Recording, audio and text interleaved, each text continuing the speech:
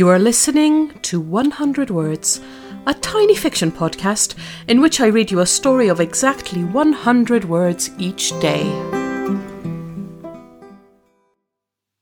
Episode 112.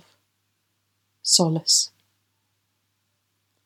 I hope, the priest says, that you will all be able to take solace in knowing that she lived a good life.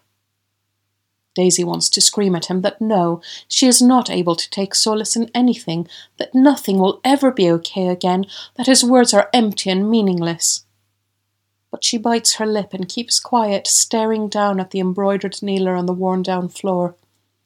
She doesn't want to make a scene, and besides, somewhere deep inside, she knows that one day solace might come to her, even if it feels impossible right now.